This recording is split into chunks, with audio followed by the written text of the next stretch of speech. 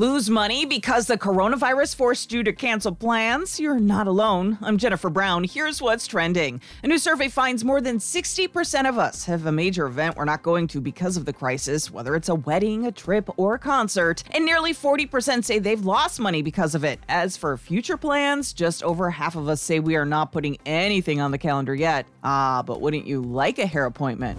More protests over businesses being shut down. In Lansing, Michigan, thousands rallied at the Capitol. Folks want to earn a paycheck. We have to go to work. The economic fallout from all this is going to be much worse than the virus ever was. Michigan's governor says the protests likely made matters worse and could extend stay-at-home orders. And Winn-Dixie grocery stores have been offering a separate time for healthcare professionals to shop. This week at some locations, they also paid for their groceries. The photos show shock and tears of joy as folks were told their bill was paid. It's worth a look-see on Winn-Dixie's Facebook page.